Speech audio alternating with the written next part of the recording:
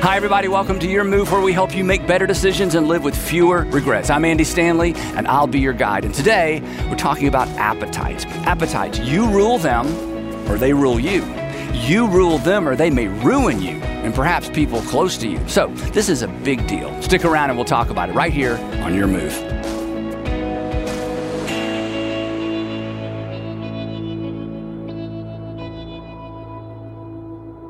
So today we're in part 3 of our series, Your Integrity, Our World, Your Integrity, Our World. And we've basically loosely defined integrity, and I'm going to give you a specific definition in just a minute. Loosely defined, integrity is the resolve or the courage to do the right and virtuous and noble thing just because it's the right, virtuous, and noble thing to do, even when it costs us, even when there's a price tag attached. So we're just going to do the right thing because it's the right thing regardless of the consequences. As we've said all along, integrity is something we celebrate in others. In fact, we actually expect it in others. The fact that we expect it in others points to this big ought to that kind of hangs out over all of us, an ought to that we didn't create, an ought to we can't seem to shake, an ought to that we hold other people accountable to. This is what they ought to do. This is what you ought to do. This is what I expected you to do because this is what you ought to do. But then when it comes to our personal lives, sometimes we don't always do what we ought to do. And integrity, or a lack of integrity, it is personal. It's my personal integrity. But as we've said throughout this series, it may be personal, but it is not private. Because the load or the consequence of a lack of integrity, the load or the consequence of a breach in integrity is transferred to the people around us. It may be your personal decision, but it's going to impact some other persons. It may be your personal decision, but it impacts the people or the persons around you and the people around me. It's personal, but it's never, ever private. Thus, our title, Your Integrity, Our World. My integrity, our world. My integrity, my family. Your integrity, your family, your world. And here's the anchor verse. We talked about this last time. Here's what it said. The integrity of the upright. The integrity of the upright. There's a connection between integrity and the posture of our lives. Because people who are standing upright and sitting upright, they're taking the long look, not the short view. The integrity of the upright will guide them, which, as we said last time, means that people of integrity, the reason they maintain their integrity is because it is a decision-making filter for them. They've decided, you know what? I'm going to do what I ought to do regardless of what it costs me. This is how I make decisions. What's the right thing to do? What's the virtuous thing to do? What's the noble thing to do? If you're a Christian, what is it that God wants me to do? I'm going to do what I ought to do regardless of the consequences.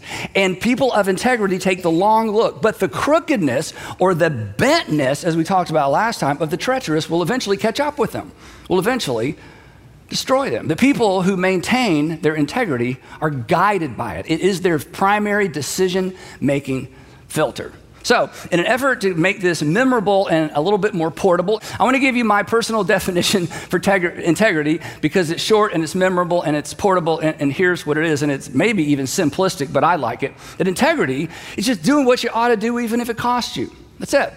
It's doing what you ought to do even if it costs you. Just, look, you know what to do. Just do what you ought to do. Why is this so hard? Well, it's difficult in part because of our appetites.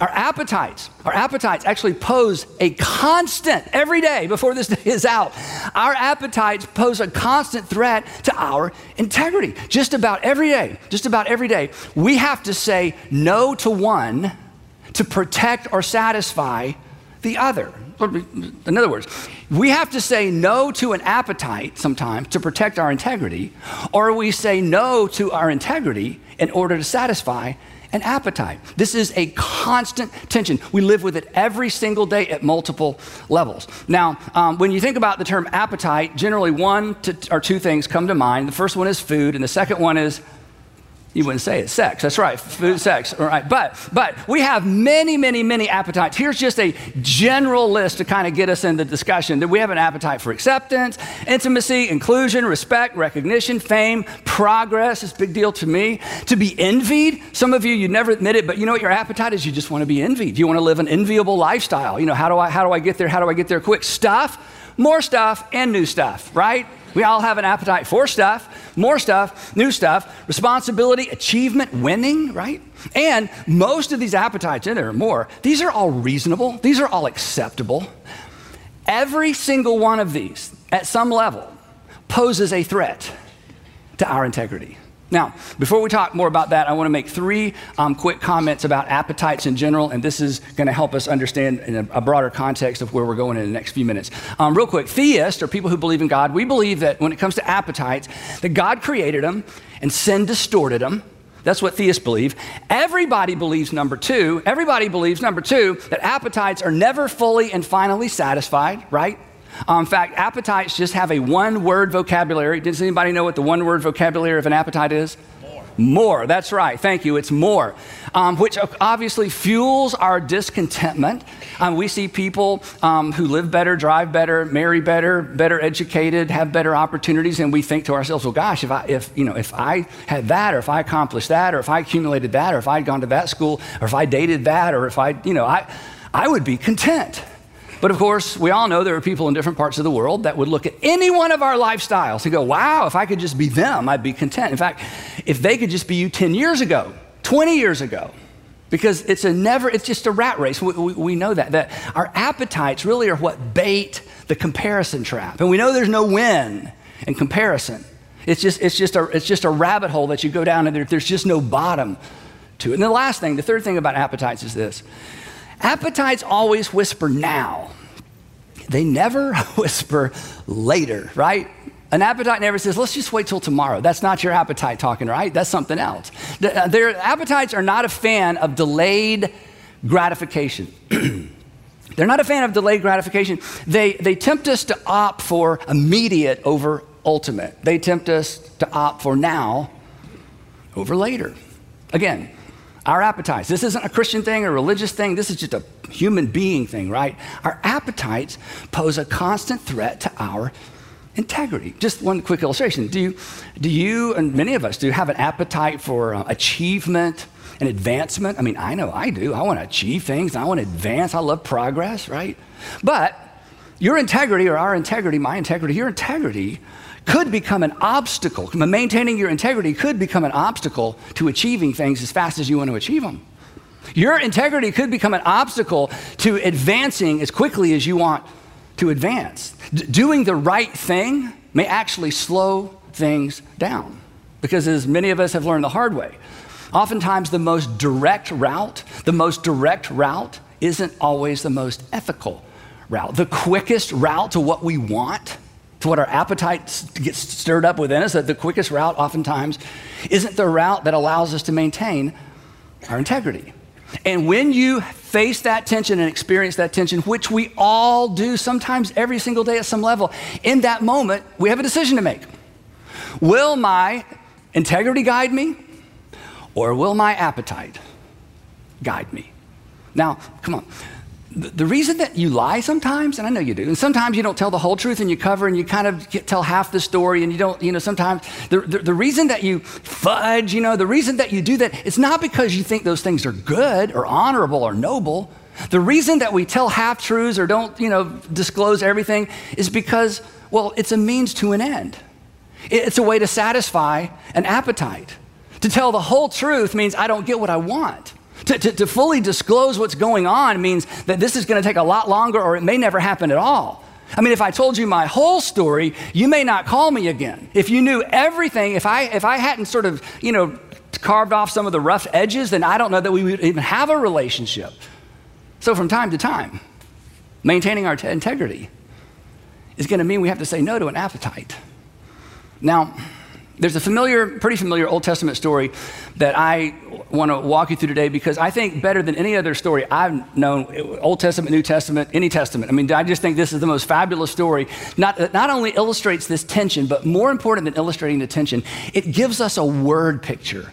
And when years and years ago, I connected the dots between this tension that we all live with and this story, it just gives me a word picture that my mind just goes to immediately. And I hope as a result of our few minutes today, it'll be a word picture that sits front and center in your life, maybe for the rest of your life. And maybe it's the word picture that keeps you from making a decision based on now that you pay for later. Happens about 1800 BC. It's a story of two brothers, an older brother and a younger brother. The older brother was a hunter and a warrior and a doer. The younger brother was a thinker and a schemer and a really good cook. Does anyone know who I'm talking about? Anyone? Yes, Esau and Jacob. Now, when you hear this, you generally hear it if you grew up in church as Jacob and Esau.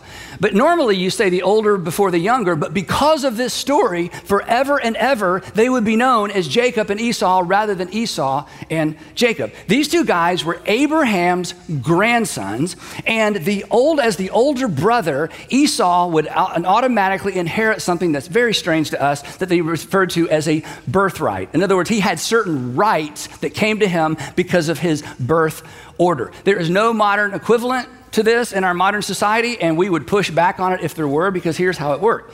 If you were the firstborn son, you had special privileges, not because you were talented, not because you were disciplined, just because you were born first. For example, you got a double inheritance, which if there's only 2 kids, that's one thing. But back then, everybody had about 8 or 9 wives and 100 children. So if you got a double inheritance, that was a really big deal.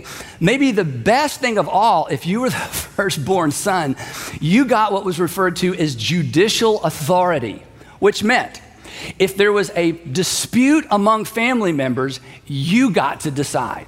Now that might be worth bringing back. Just saying, okay? In other words, if there was a family squabble, and back then, when there was a family squabble, basically blood was shed. It was like a really big deal. But if you were the firstborn son, you could sit down with the extended family and say, I've heard all the evidence, here's what we're gonna do, and your word was law. So that was a big deal.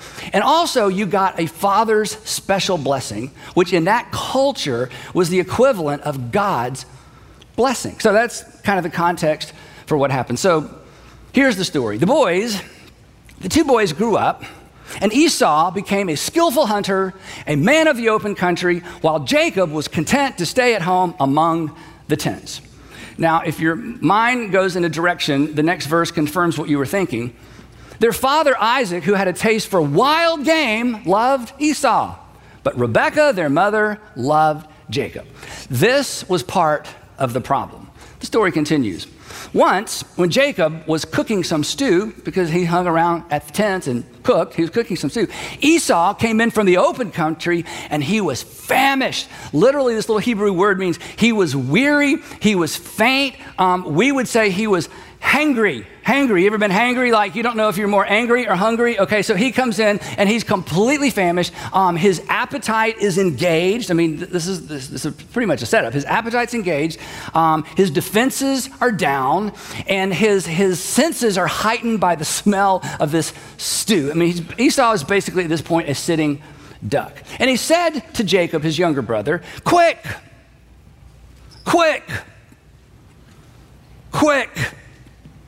That is an appetite talking, isn't it?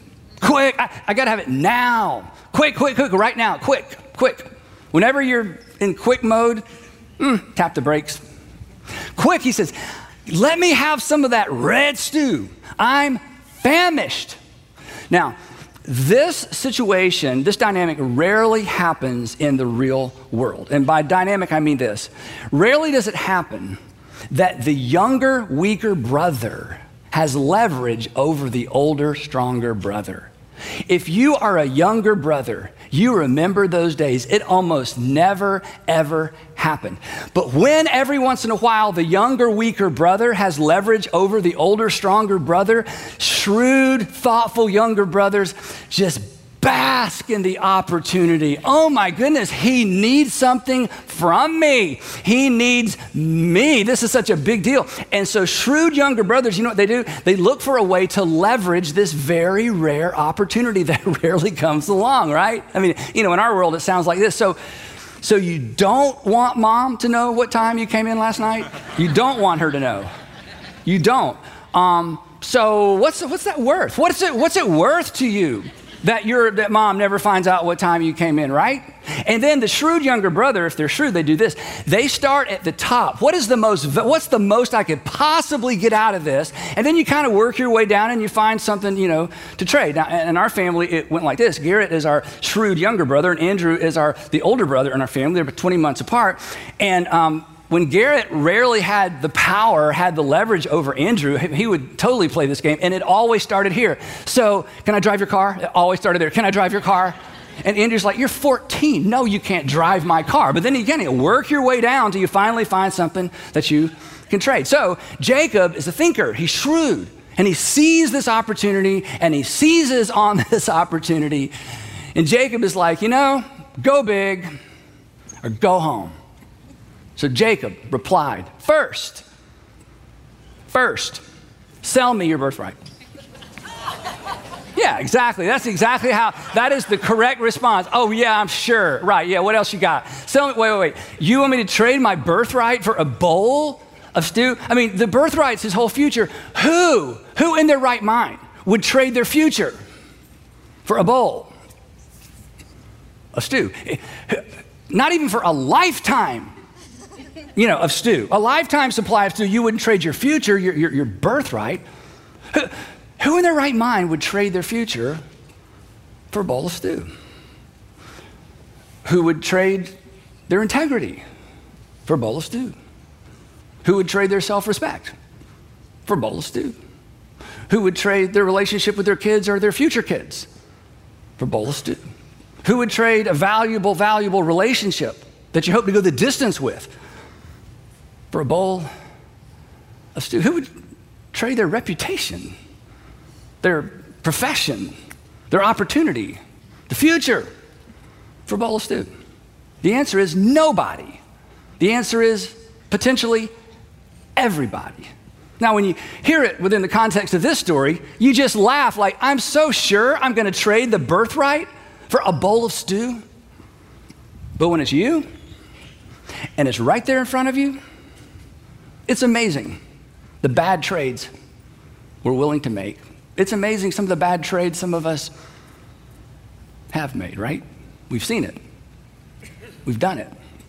The story is so helpful because it almost gets into the psychology behind how this works and how it works in us. Listen to what happens next. Look, Esau says, look, I'm about to die. Okay.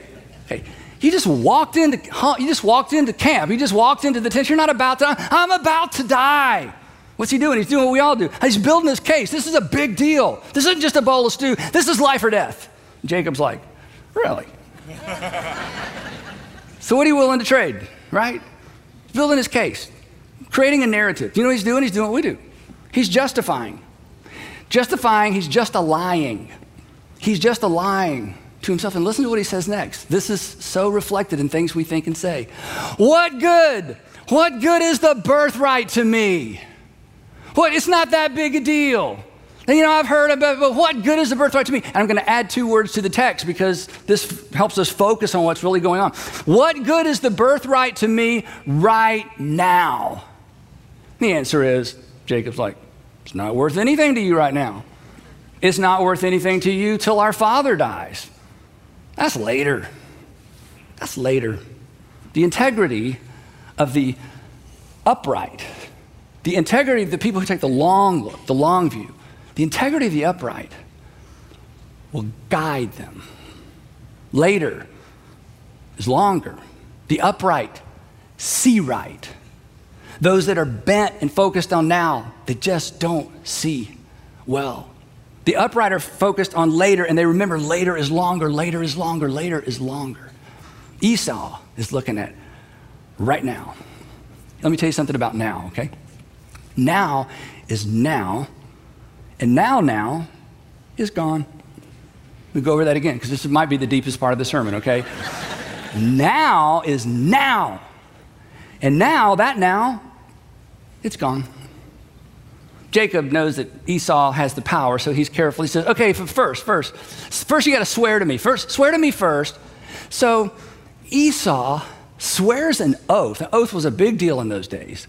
He swore an oath, and he sold or traded his birthright to Jacob. And you're standing on the outside of this going, this is insane. I bet once upon a time, and probably all of our lives, a mom, a dad, a grandparent, a best friend stood over us while we made a decision and thought to themselves, or maybe even said to us, are you kidding? Wait, have you thought this through? Oh yeah, I don't care. Then Jacob gave Esau some bread, not just stew. He's like, okay, we'll pile it on. It's a big deal. Some bread and some lentil stew. And Esau ate and drank, he got up and left. And the stew was gone, and so was his birthright. So was his future. He traded his future for a bowl of stew. Who would do that? What would cause someone to do that? An appetite. An appetite that's so engaged and so inflamed and so enraged, it's all we can see. And here's how the narrative ends. Again, it's so instructive to all of us. Here's how it ends. So Esau despised his birthright. This is so important, okay? Here's what this means. Esau decided it's not that big of a deal. Esau decided, I don't care. If you'd walked up to Esau after he set the bowl back down, he's walking off, he's like, it's not a big deal. I don't care. This is exactly what we do. We decide we don't care when it's too late to care. We decide it really wasn't all that valuable after the fact when we've discounted the value through what we've done, and now there's nothing we can do. And so we decide just to defend ourselves and to justify what we've done, we've decided it wasn't that big a deal. I know what my mom told me, I know what my dad told me, I know what my employer told me, I know what I've always heard. I went to church, I've heard all that. But it's just not that big of a deal. And so we create a narrative. The narrative is that it wasn't that big a deal, it wasn't that great of a loss, and then we believe our own narrative. I mean, what else could I have done? I was dying. Well, what else could I have done? I would have lost my job. What else could I have done? She would have never gone out with me again. What else could I have done? If I had told him my whole story, that would be the end of the relationship. Are you kidding? What else could I have done? He would have moved out and that would have been the end. What else could I have done? What else could I have done? I didn't have any choice. And then we believe the story that we manufactured to justify what we've done because we've decided it's not that big a deal. I don't really care. I didn't really have any choice. And then we hang on to our excuses. And we hang on to our justification. And then very few people ever face up to any of that stuff. And this is the hard part. And then we are never truly ourselves. That we kind of live with a limp. And the healthy people around us know something's up. And every once in a while somebody tries to bring it up and you shut them down. And if they ever got to kind of the root or the incident or the event, it's like, that wasn't a big deal. I don't care. It doesn't matter. And you live life with an unnecessary limp. And we're never, ever truly ourselves because you can't be yourself as long as you are lying to yourself. Maybe worse, no one can know yourself as long as you're lying to yourself. And maybe worst of all, long term, you can't give your entire self to anyone as long as you're lying to yourself. And if you know how this story plays out, Jacob's, bargaining powers and his deceit and Esau's short-sightedness set in motion a series of events that would rip this family apart for decades. It wasn't just about the two brothers anymore. It was about everyone related to them for a couple of generations. So, before this day's out, probably, your appetite, my appetite, our appetites, they will compete with our integrity. We will be forced to say no to one, either to satisfy the other or to maintain the other. As concerning our appetites, compete for our future. We either rule them or they rule us. We rule them or they ruin us. And at some level, we will all be tempted to trade our future for what amounts to a bowl of stew. In the moment, it doesn't look like a bowl of stew. But a year later, 3 years later, 5 years later, you look back and you're like, you know what? It's gone. What I got in the trade is gone. The relationship I thought was worth sacrificing my integrity for, they're not even in my life anymore. So, here's where I want to land today. What is your bowl of stew? Not in the past, right now. What is competing right now with your integrity? What's competing for your preferred future? You know what I mean by preferred future? Preferred future is if I were to say to you, hey, what do you see? Where do you see yourself in 5 years, 10 years? Where do you see yourself relationally, financially, spiritually? Where do you, tell me about how you want the future to look like. What's competing for that picture? You may have written it down. You may be a goals person, or you may have a general idea of where you're going. What do you want it to look like? What's competing right now for your future? Let me ask a different way. What or who is difficult to say no to that you know you ought to say no to? What are you talking yourself into that the people who love you the most would try to talk you out of if they knew you were trying to talk yourself into it? Or maybe it's more overt than that. Maybe they know what you're talking yourself into, and they are currently trying to talk you out of it. And here's the whisper of the appetite. It's not that big a deal. It doesn't matter. It's not that big a deal. It doesn't matter. It's not that big a deal. It doesn't matter. What are you doing that's not exactly illegal, not exactly immoral, but you don't want anybody to know about it? What are you doing that's not exactly illegal? It's immoral-ish, it's kind of on the line, but you certainly wouldn't want to have to explain it to anybody. Here's what we all have in common with Esau. We have no idea. We have no idea what or who hangs in the balance of our decision of whether or not we choose to trade our future for something that's here now, and now, and now, and now, and now it's gone. We have no idea. You have no idea what hangs. See, you think you do. I think I do. But the reason Esau wasn't concerned is because when he thought about what he was giving up, everything was just right here in front of him. Jacob knew better. Everybody who hears this story knows better. When people tell this story, we just laugh. Who would do that? I could do that. You could do that. And perhaps you're listening to this message going, I wish I'd heard this 3 months ago, 3 years ago, 10 years ago, because I've done that. So here's the challenge. Would you be willing to stand up straight, sit up straight, and decide once and for all, now that you know what's at stake? I will not trade what I value most for something I have an appetite for now. I am not going to trade what I value most, my preferred future. I'm not going to trade what I value most, what I know God has for me in the future. I'm not going to trade what I value most for something that's just an appetite that I have right now. And then would you just do what you ought to do, even if it costs you? You'll be glad you did. The people who love you most will be glad you did. The people who depend on you will be glad you did. And the people you love most will be glad you did as well. So, what's your boldness do? Don't trade your future. Don't trade your story. Don't trade your legacy. Don't trade your future relationships for a bowl of stew. Just do what you know you ought to do. Well, thanks so much for listening to the Your Move podcast, and be sure to check out our website where you'll find your next step, including resources like our free conversation starters based on today's episode. You can access those by simply clicking on the link in our show notes. Also, if you enjoyed today's episode, take a minute to subscribe, rate, and review this podcast. Join us next time, and we will continue to explore how to make better decisions and live with fewer regrets. Thanks for listening.